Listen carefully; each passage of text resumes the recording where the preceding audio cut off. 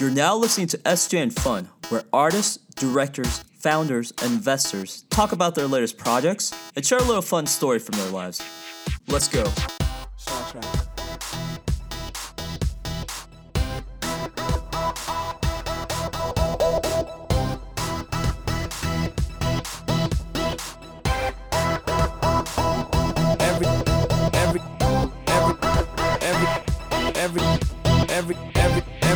Everybody needs to make some.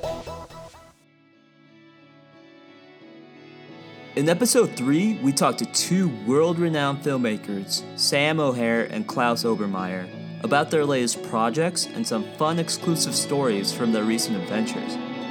At the start, you'll hear Sam providing us with a little glimpse into his life and what got him to where he is today as a successful filmmaker. Then, we'll hear Klaus's story and his path to success as a filmmaker. So I'm from the UK. I studied architecture over there, and I worked for 5-6 years in architectural visualization, using computer graphics and like the kind of visual effects techniques for architecture. And then when I moved over to New York, I started doing visual effects for commercials. I did that for sort of 2 or 3 years, and then I started directing and started working with Klaus, actually, back then. So, my kind of approach to things is usually fairly sort of technological, coming from the kind of visual effects and post side rather than from the live action side.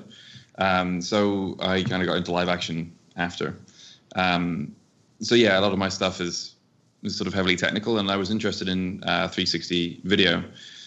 So I guess we can get onto this. That's a kind of a potted history, I guess. I started directing through Aerofilm, and then recently we set up Rocket, and we're kind of excited with Rocket going forward. Awesome. Klaus, how about yourself? Could you give us a little bit of background? Absolutely. I'm a director, and I've always loved filmmaking and storytelling, and I've always loved being on the leading edge and trying things that are new and different, and taking and kind of evolving things. And Sam is a genius with understanding this whole new world of VR. And it was, for us, really exciting because Sam has designed a rig. And for me, it was an interesting exercise as a director to go through and look at how you create interesting VR and how that, how to make it beautiful at all angles simultaneously is kind of an interesting exercise. And VR is like more like theater than film, in that you're kind of immersing that and letting things play out around it versus being able to use the art of storytelling and cutting. So it's fun to team up with someone who has huge understanding in an area that I don't, like Sam does with the VR, and then for me to run around with Sam and check out some of the most beautiful places in my hometown where I grew up, that just have like these amphitheaters of beauty in all directions, and then kind of the beauty of time lapse. So that was the joy of this last project. Awesome. That's really good to hear. And speaking on that topic, what is the latest project that you guys have been working on, whether it's VR related or non-VR related, something you guys are excited about? Sam, you go ahead. The thing I'm working on right at this minute, I'm actually working for City Harvest. They're a non-profit here in New York City, which they rescue food from restaurants and supermarkets and stuff that would otherwise go to waste, and they get it to people who need it. They actually rescue 59 million pounds of food every year, and it goes out to areas where there are a lot of places that you can't get access to good produce, and it also goes to soup kitchens and various other places. And they've been sending stuff out to Puerto Rico this week and to Houston a couple of weeks ago, so they kind of go more nationally as well, and it's really fun. We've just been shooting a whole bunch of stuff in their warehouse and kind of around to highlight all the people who work there, the people who are tirelessly working on this stuff day in, day out to help everybody out. So that's a really nice kind of rewarding thing to work on. Yeah, definitely. Awesome. Yeah, that's a really interesting project, and there's so much tragedy and very big problems happening around the world, and you kind of providing help within that certain sector is definitely cool to hear about. And how about you, Klaus? What kind of latest projects are you working on? Well, I think, like Sam is excited about what he's working on, this exciting piece. I think for all of us, the kind of the holy grail of projects is projects that are beautiful challenges and wonderfully visual, but can have a positive impact, or create something really, bring people something really magical. I think the latest one that I feel had amazing depth was one that we did in the Solomon Islands in searching for a biofluorescent turtle, bioluminescent turtle, and they had been found the year before, and we were kind of doing a really kind of a visual project for Canon to demonstrate the sensitivity of their new light sensor in the ME20, and so we came up with this idea of shooting something that had only been seen once before. We flew to the Solomon Islands and found these fluorescing turtles, which was a big deal to science, and seeing that there was a reptile that was biofluorescing. They'd seen it in corals and they'd seen it in other forms of marine biology, but they hadn't seen it there. So I think that's using technology to make us closer to nature, to be able to do things like what Sam was talking about, where we can, I think, close communication and using technology as a bridge to being closer to nature and more in tune with nature is a theme that we should continue. And it's the most fun when you get projects that are like that. So first of all, you're telling me there are glowing turtles in the ocean? Yes. Oh my gosh. Yes, and it takes lunatic geniuses like David Gruber, who happens to be in the Solomon Islands on the back of a yacht and goes into the water at night, shining this special blue light underwater to replicate how turtles see using the spectrum of light that penetrates the ocean. And so he's basically using turtle vision in the middle of the night and happens to stumble upon this turtle that then through this blue light exudes. What's incredible about bioluminescent is that they absorb the blue light and reflect back other amazing colors, so that a world that seems to us at first to be completely bland, when we illuminate it under blue light and we see what the creatures from corals to turtles to even sharks are doing as they're fluorescing that back into their environment in all these colors. So it's a window, as David says. I love his line. He goes, it's like there's been this underwater disco party going on for millions of years, and we're just tuning in. You know what I mean? It's like it's really cool. And when technology brings you closer to nature, or when we, through information and like a program like Sam's talking about, we're recycling things. I mean, it's just that kind of stuff is super fun. And I think as artists, it's always fun to be working on something that is involved with doing something that really has a positive impact way beyond yourself. And that way you can magnify your energy in a positive way. And I think that's thrilling, That's actually really amazing. I'm a big animal lover. I've never heard of glowing turtles before, and for you guys to capture that deserves to be definitely something a lot of viewers have to see. Like, that's just tremendous. I would have never guessed there would have been glowing turtles in the wild. Yeah, we had to bet on some good turtle karma too, because it's 45 people flying 3 days to these islands that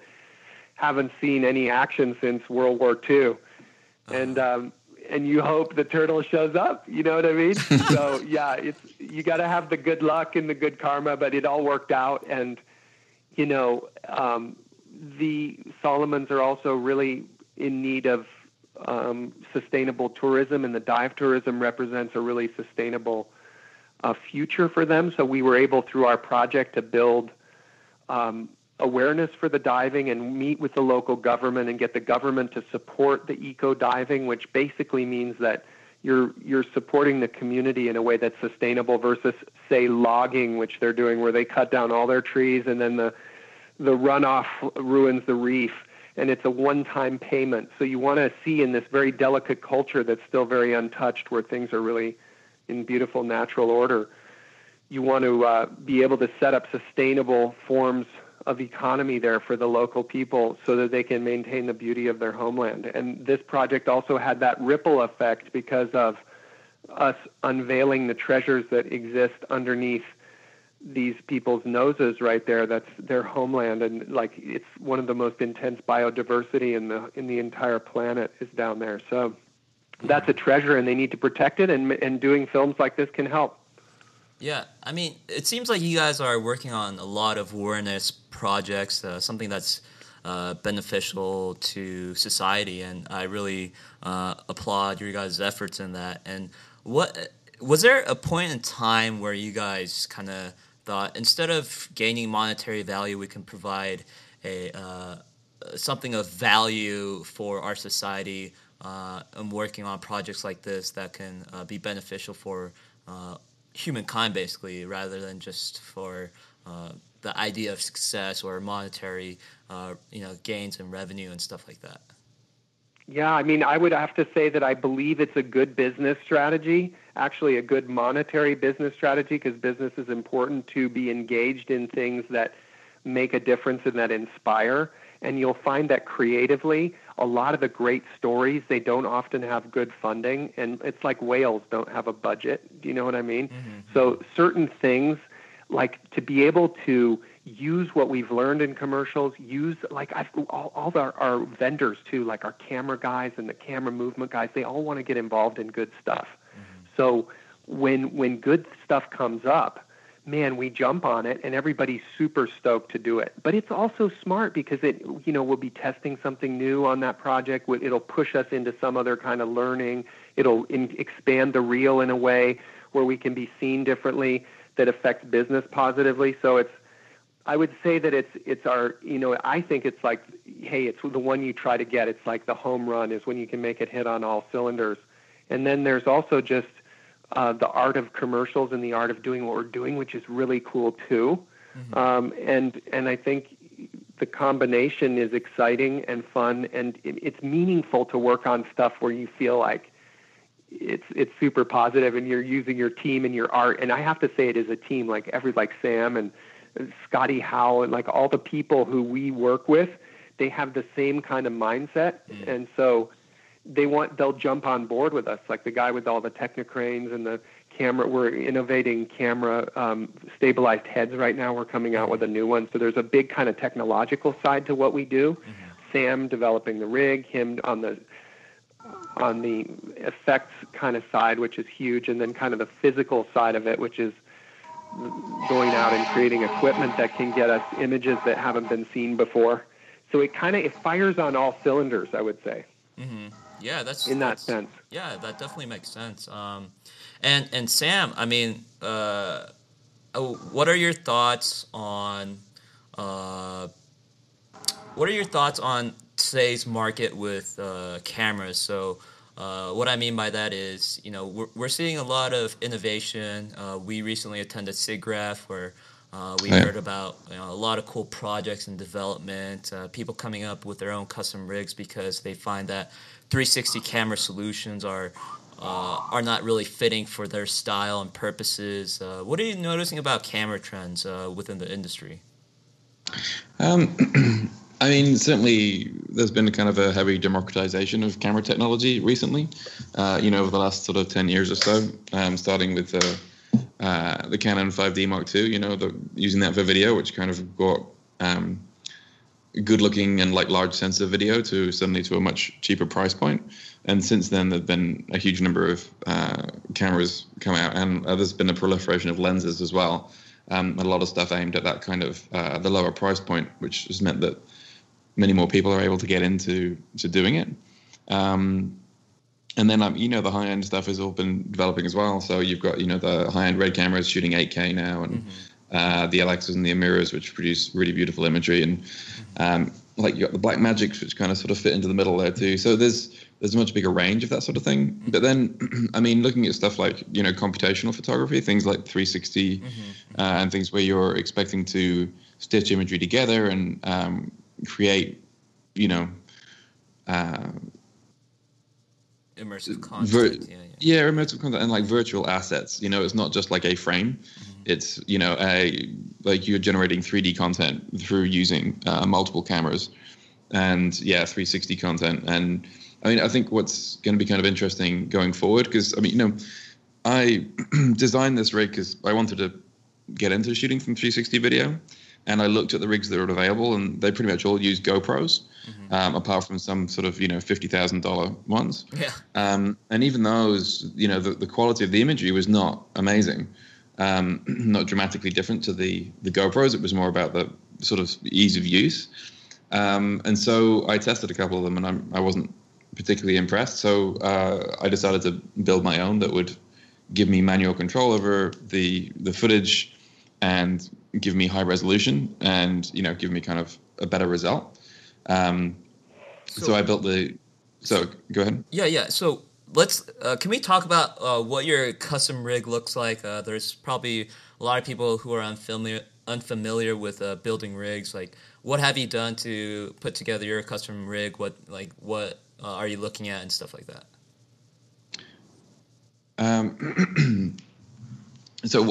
Sorry, could you just repeat that for me? Yeah. So what is your custom rig you've built? Like, did you use a couple DSLR cameras for this for the 360 rig that you guys created with the Aspen shot? What kind of rigs did you create for this?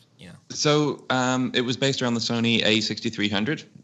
It's a crop sensor mirrorless camera. DSLRs you've got the extra bulk from the mirror box, and generally whenever you're building a 360 rig, you want the lenses to be as close together as possible to minimize the parallax errors that you get. You can't get rid of them completely because you can't have all the lenses in the same place, but the closer they are together, the easier it will be to stitch, and the closer you can stitch things.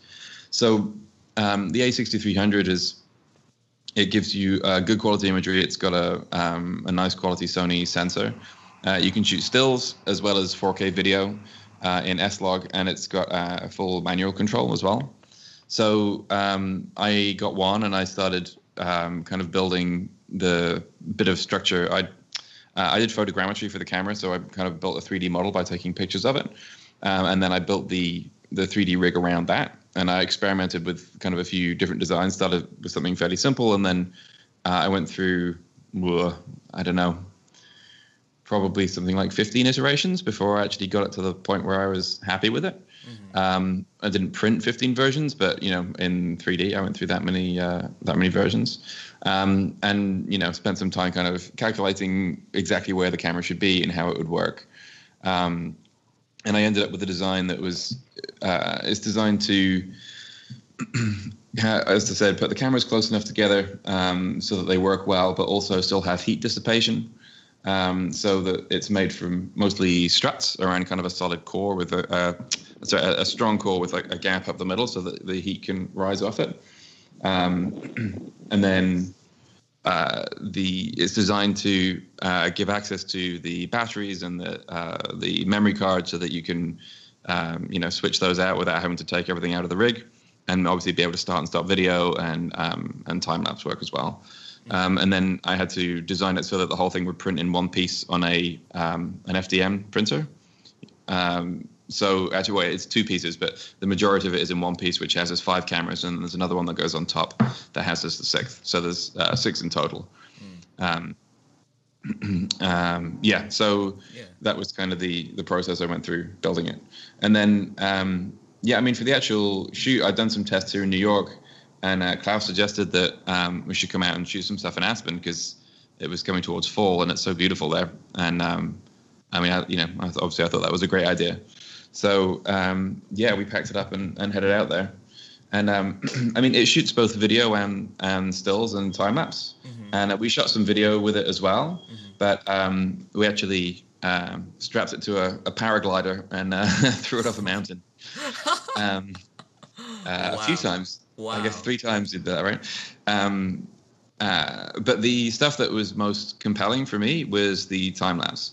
The thing with 360 video is, like Klaus was saying, it's, it doesn't work in a standard narrative sense. It's much more difficult to do narrative work with it because, yeah, exactly. When you're using it for normal filmmaking, you're telling people exactly what to look at. You sort of lead them by the nose as you see this frame and then this frame and then this frame. With 360 video, you can't tell what piece of it people are seeing at any given time. So it's much more difficult to do that. But it's much better for experiential things and getting the impression of a place across. And what we found was that the time lapse, especially the night time lapses, allow you to see things in a way that you can't normally see, that you can see the passage of an entire night compressed down into 15 seconds and look up and see the stars wheeling overhead and the moon going past and, rivers flowing underneath you. And it almost becomes sort of ethereal and otherworldly. And that's the sort of thing that was most interesting and exciting for me. Yeah, so for me, when I first watched it, I just, like, the quality just looked so great, the pixel density and everything. It just looked very different from other videos I've seen. So I just triggered a thought, like, what did they do, and how did they, come up with this new process?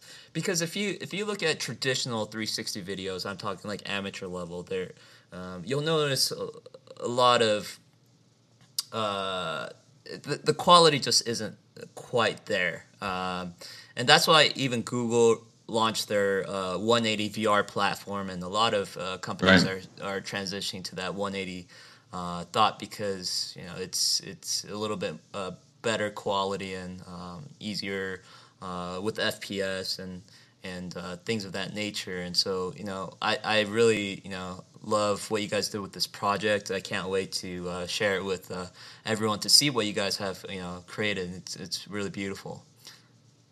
And, thank you. Yeah, and on this show, on this podcast, we like to have our guests tell a fun, exclusive story that they've never told publicly. Anything that you guys kind of think of in terms of when you guys worked on a project, or anything that a fun story that has happened recently, if you guys have any. A funny one, huh? Yeah, a fun story from a shoot or a set. Anything you guys, while you guys were working, anything for the audience. I guess probably. Well, go ahead, Sam. So, I mean, I guess it's not necessarily funny, but it's kind of interesting. I mean, from that shoot in Aspen, we did one shot where you can see the bells, the mountain range that's in the background of one of the shots where we're in the lake. And in order to get into that lake, we had to wade in there. And, once to obviously set the cameras up, and then again to get them out again. And it was freezing cold. I think it was like maybe 1 degree above freezing when we went to pick the cameras up in the morning. And the bottom of the lake is mud, and the mud leaches the heat away from you even quicker than the water does. Oh, no. And it was like, I don't know, kind of down to like mid-calf or something, that mud. So we waded in there to go and get the cameras out, like turn them all off. And we had a battery hanging in a dry bag that Klaus had rigged up that was sitting on a little log to keep them all running overnight. So we had to kind of disentangle everything and then and pull it out. And on top of getting absolutely freezing cold and covered in mud, on the way back out, we disconnected the USB cables, which were triggering the shutter releases. And as I was in the it's still fairly dark because it's so early in the morning. I'm trying to walk back up a hill holding the rig, and I swung it, and one of the USB cables nipped straight through my right cornea and took a chunk out of it. So are you okay? Can you see? Yeah. No, it's healed up now, but it took a few weeks, and for the rest of the time I was out there, like I was down an eye. Oh my I could just see kind of like blurry, like broken messes. So yeah, that was probably the most interesting thing that happened. So what? Sam shot that whole thing with one eye tied behind his back.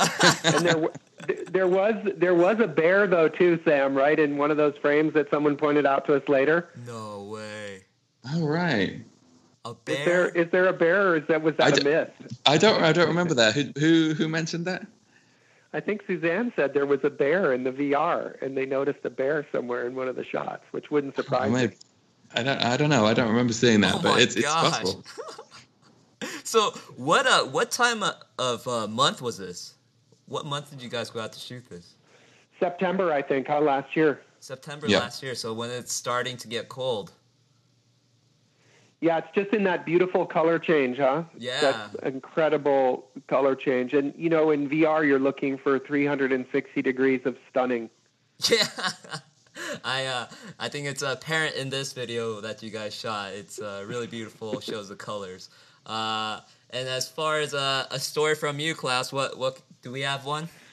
Well, yeah, I mean there, we have high points. Like on the last job I did, there was a breakthrough that we had on that job. We were shooting Jeep on the Rubicam Trail, and it's incredible what these Jeeps go up, and some of the, like, literally the impossible. So we started to view things completely in a new way and thought to fly a drone underneath a Jeep while it was driving to reveal the one under it or the one behind it. So that was something brand new that we ended up doing, and it came out really amazing with these little drones and that amazing technology. It's so possible to do that, and I think that's what's so fun about the evolution of tech is how it can be used completely differently, how you can bring something that you have never seen before to the table, and I guess that's part of the mission, at least on everything. As far as your guys' respective projects go, where can people go to see kind of your latest project, Sam, and your latest project, Klaus? Are you guys, is it still in post-production? When will it be released? Well, the Rocket site is a good place to see our work, and we will, continue to release the stuff we're working on now. Mm-hmm. Yeah, so it's rocket.film, and parachute.tv is the post and visual effects side. So that sort of work all goes on that site.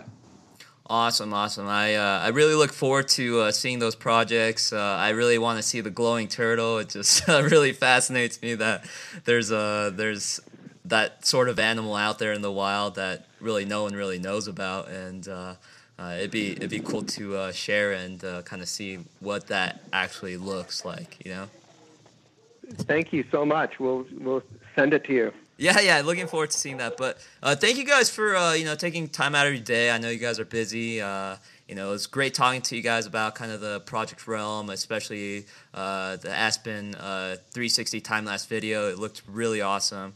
I can't wait to share it with our audience. And I look forward to catching up with you guys later down the road, talking about new projects and see how everything else is going. Thanks a lot. Absolutely. Really Thank you. it. Yeah. Thank you guys. Take care. Pleasure chatting with you. Make sure to visit vrandfun.com to check out some of the amazing videos that the two film directors have worked on, including the 360 Aspen time-lapse video. It's absolutely stunning. Stay tuned for episode 4 featuring another wonderful guest. SJN Fun, signing out.